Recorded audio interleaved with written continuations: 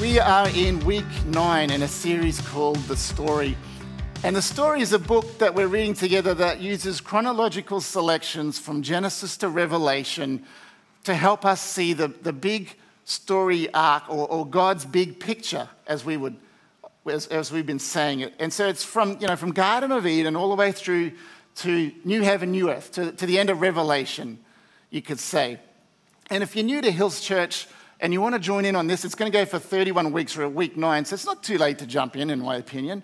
The books are sold out here in Brisbane. However, you can get a copy of The Story on Amazon through the Kindle edition. So that's one way that you can do it. You just have to search for The Story, NIV, because that's what it is. It's just an NIV translation, and you should find it there pretty easily. But just a quick reminder, we actually pause this series now for 2 Sundays for the next 2 weeks, okay? So Palm Sunday's next week, Easter Sunday's the week after. We won't be doing The Story. So you actually get a break from reading, although you probably noticed this week it was kind of short, right? Did everybody notice that? I didn't hear many yeps. Does that mean that we're not reading the story? It was shorter this week, so you don't have to read, and we'll be back with chapter 10 on the 24th, so the week after Easter Sunday is when you want to get back into chapter 10. Everyone clear with that? Good. It's in your inserts, so you won't get confused if you ever look at that. All right. The really short version of what we've covered so far. God created everything, including us, in his image. Humans wanted to be like God, so we rebelled, and that's when sin entered the world. And sadly, that perfect relationship that humans had with God was broken because of that sin. But God's plan of redemption also began in that moment because he didn't want to leave it like that. He called out Abraham and Sarah to start a new nation that would bless all nations. That's the nation of Israel. After Israel was enslaved in Egypt, God called Moses and he rescued this whole nation from their captors and pointed them to the promised land where they would live out this beautiful vision he had for his people and his followers. And also that they would be the ones that would reveal God to the world or point to God. They would be the people that would do that for him. Joshua then led them into their new land and their new life with God's people. After a generation or two, the Israelites descended into this cycle that we were reading about last week. They would forget the covenant and the promises and they'd break it and God would eventually withdraw his blessing or his protection, and then they would start all over again. He'd take them back every time. That was one of the key takeaways. That's what God does. Because he loves us. He keeps taking us back over and over again. That was last week. This week we're moving into the book of Ruth. Wasn't that a great read? That was a better response. Actually, it's not just Ruth's story, is it? It's really Ruth and Naomi's story, I think, more than just Ruth by herself. So let me just read the first 5 verses because it sets the scene. Ruth chapter 1. In the days when the judges ruled, so that helps you know when we're talking about here. This is the same timeline as kind of last week. There was a famine in the land. So a man from Bethlehem in Judah, together with his wife and 2 sons, went to live for a while in the country of Moab. The man's name was Elimelech, and his wife's name was Naomi. And the names of his 2 sons were Mahlon and Chilion. They were Ephrathites from Bethlehem in Judah, and they went to Moab and lived there. Now, Elimelech, Naomi's husband, died, and she was left with her 2 sons. They married Moabite women, one named Orpah and the other Ruth. After they had lived there about 10 years, both Mahlon and Chilion also died, and Naomi was left with without her 2 sons and her husband. So a really sad story. Now, the thing you need to know about the tribe or nation of Moab is that they were actually from Lot's line. They were Lot's descendants. And you might remember Lot was the nephew of Abraham right back in chapter 2, who went with Abraham when he first moved into Canaan.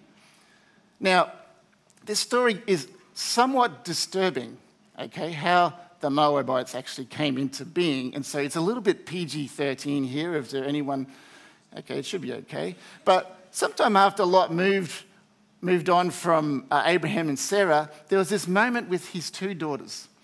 Does everyone know the moment I'm about to talk about, right?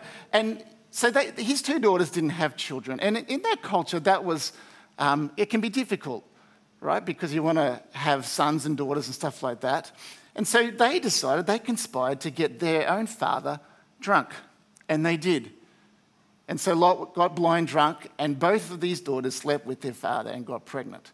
And it's actually the older daughter's son where the Moabites come from. Okay, so that's where that line comes from. It's really fun preaching on these things, I got to say. Now, the Moabites weren't exactly friends with Israel. Ever since Israel arrived back in Canaan, not only had there been conflict between the two, but the Moabites had been responsible for a lot of ungodly influence. I guess, that's kind of how the nation started, and it kept going that way. Anyway, back in Numbers 25, it says this: while the Israelites were camped at Acacia Grove, some of the men defiled themselves by having sexual relations with local Moabite women. These women invited them to attend sacrifices to their gods, so the Israelites feasted with them and worshipped the gods of Moab. So, they weren't just causing conflict with Israel, they were also the cause of a lot of compromise. So you kind of got to know this background a little bit. What I'm saying is they were a bad influence on Israel. That's a very short background. But as we read, Elimelech and Naomi and their two sons, they end up there in Moab because of famine back in Canaan. The two boys marry Moabite women there, and tragically all three men die for reasons we're not given, that aren't given to us. And we don't know over what time period that happened either. And so after a period of time, Naomi realizes that there's not really a good reason to remain there in Moab.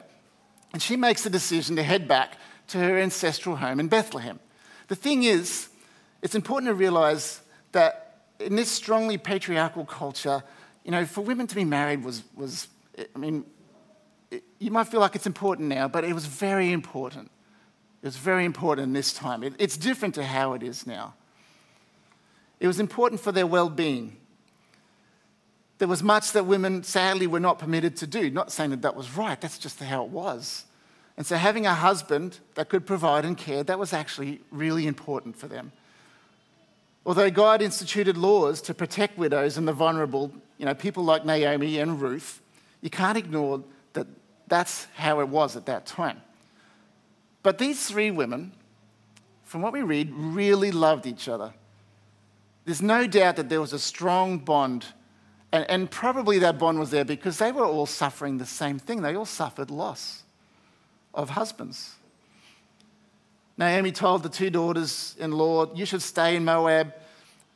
Orpah reluctantly agreed, but Ruth refused and showed complete loyalty to Naomi. And this is what it says in Ruth 1 from verse 16.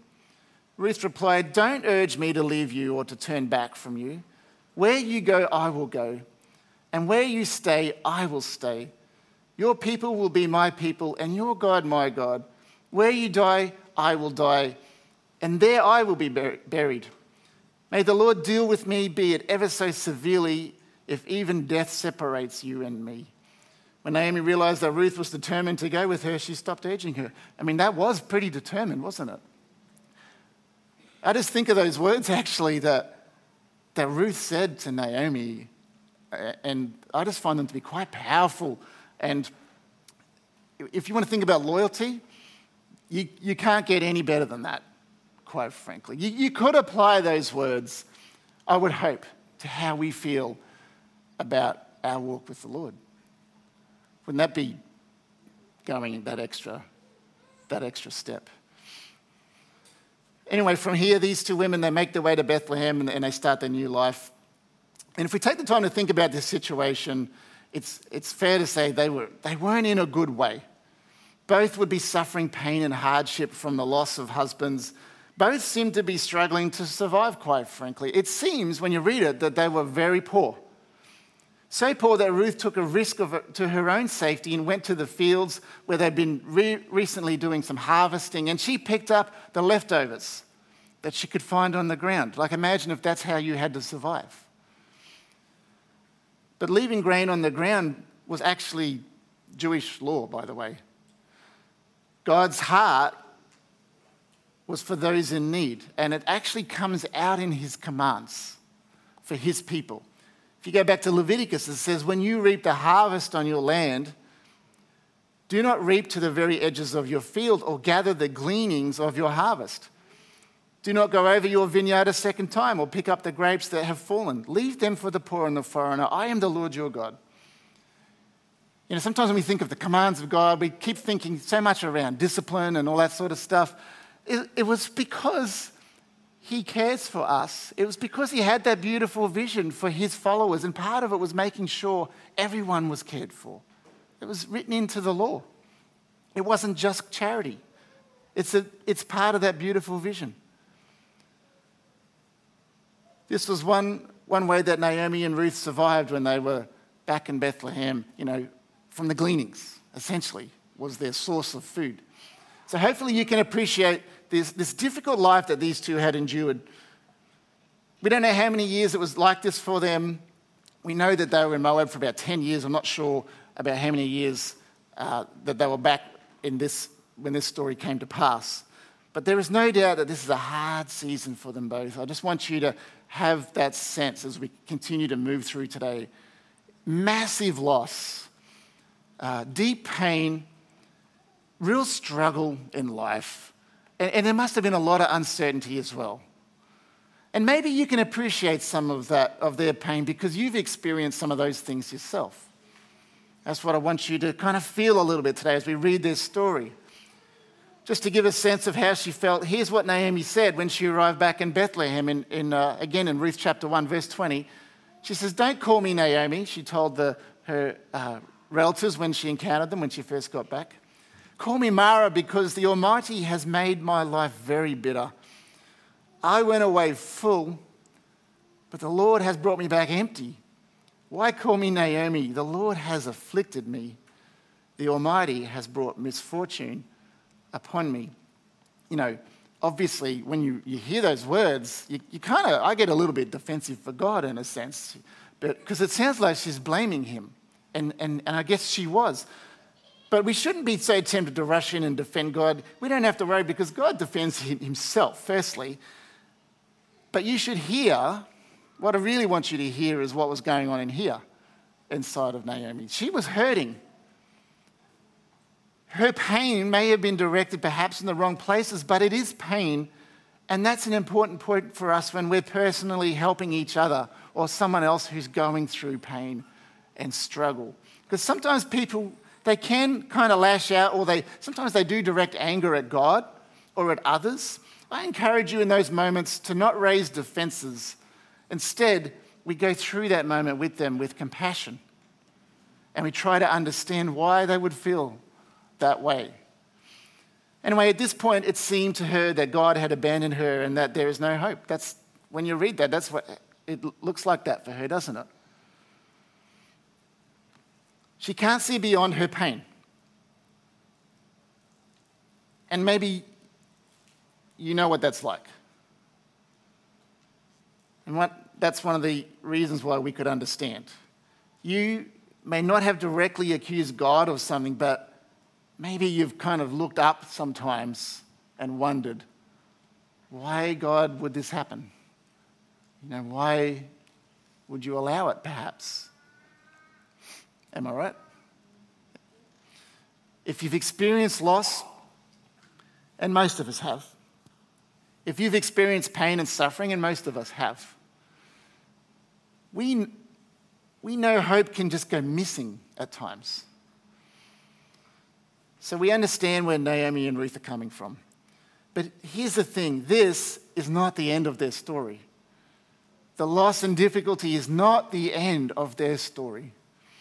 If you read chapter 9 this week, you know that there's a beautiful love story for Ruth to a faithful man of compassion and integrity named Boaz. He not only provides for their immediate needs, eventually Ruth and he marry, and it's kind of like this new hope is restored. Let's have a look at Ruth chapter 4. So Boaz took Ruth, and she became his wife. When he made love to her, the Lord enabled her to conceive, and she gave birth to a son. The women said to Naomi, "Praise be to the Lord, who this day has not left you without a guardian redeemer. May he become famous throughout Israel. He will renew your life and sustain you in your old age. For your daughter-in-law who loves you and who is better to you than 7 sons has given him birth." Then Naomi took the child in her arms and cared for him. And the women living there said, "Naomi has a son." And they named him Obed. He was the father of Jesse, the father of David. Isn't that amazing? And it is a little bit confusing, that last paragraph, because they're talking like it's Naomi's son. In the NLT, it says Naomi cared for him like he was her son. That's what's going on, in case you wondered. But I do wonder, though, what Naomi and Ruth thought later in life when they looked back and had a bit of perspective now.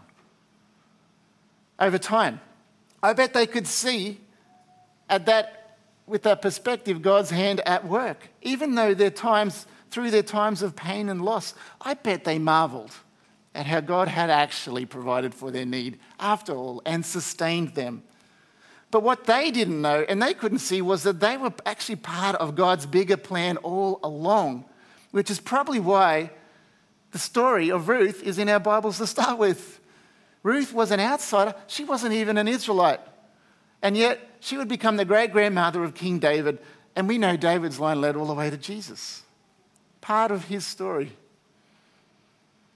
Naomi and Ruth wouldn't have known that at the time, but they were part of God's redemption plan for humanity. So here's some lessons for us today from this story. I've given you the summary, okay? Number 1 is this: all believers have a purpose in God's redemption story. It may not be clear to you at this point, especially if the going is tough or painful for you. You may not become the grandmother of a king, but you're part of God's kingdom, you're part of his church, and you're part of his family. That means you're part of his story. There is a purpose he has for you. If you remain faithful, he has a way of making the circumstances in your life work out for that purpose. And if you don't believe me, let's read one of the promises in Romans chapter 8. Verse 28 says, "And we know that God causes everything to work together for the good of those who love God and are called according to his purpose for them."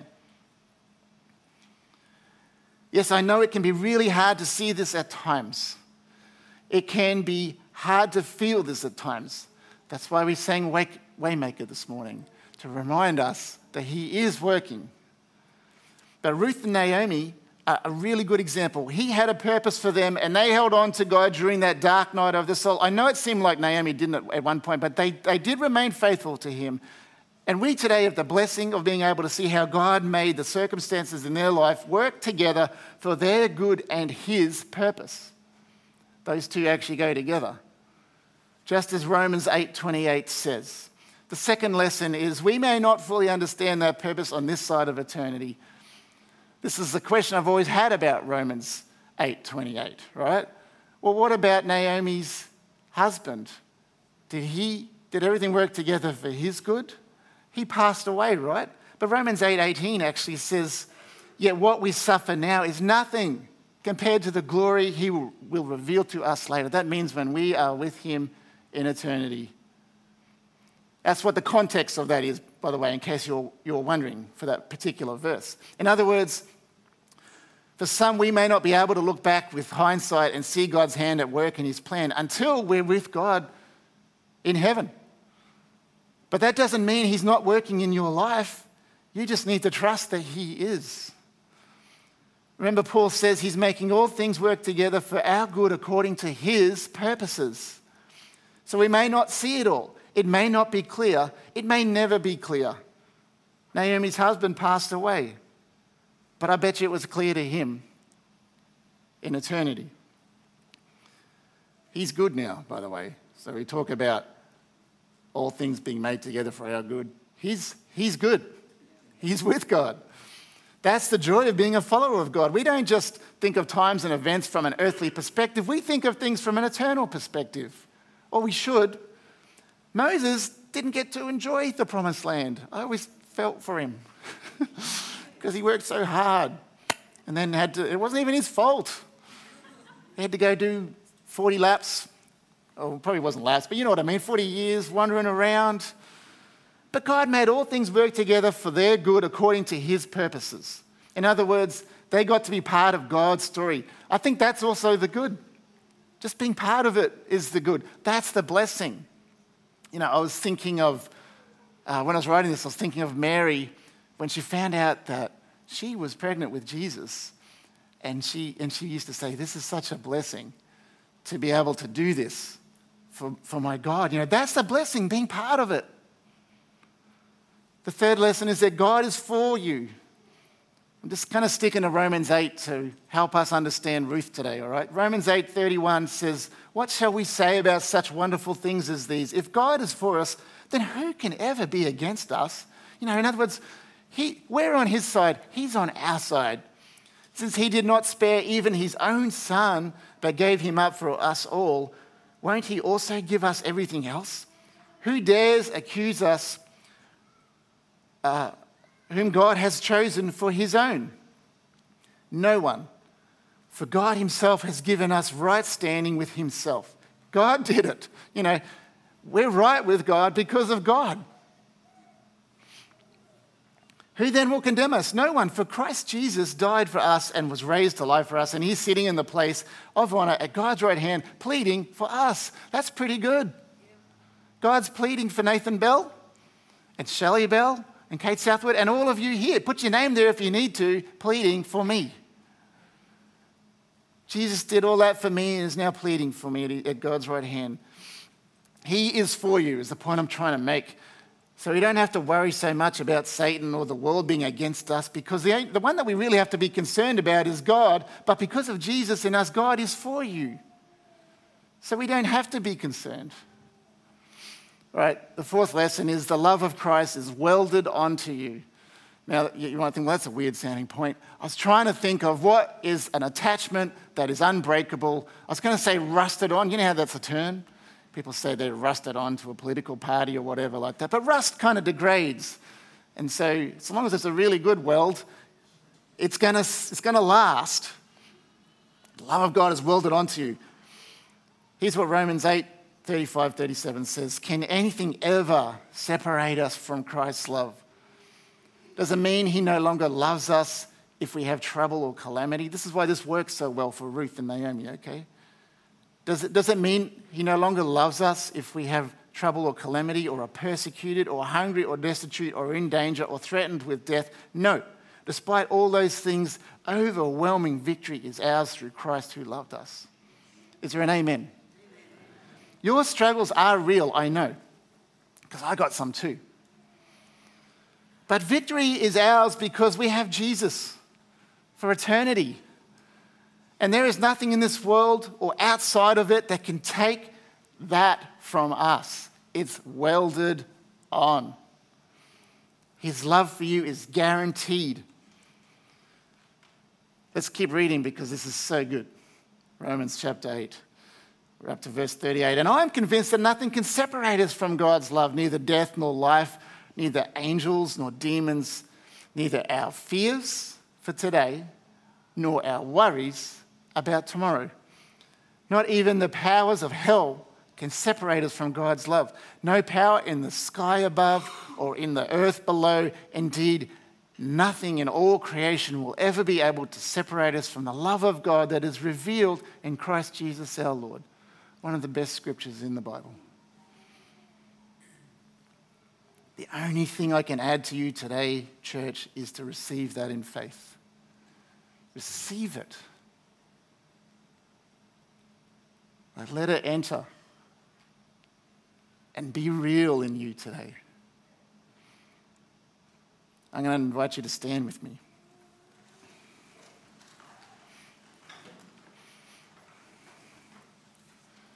Receive this word in faith today. Receive it. God loves you.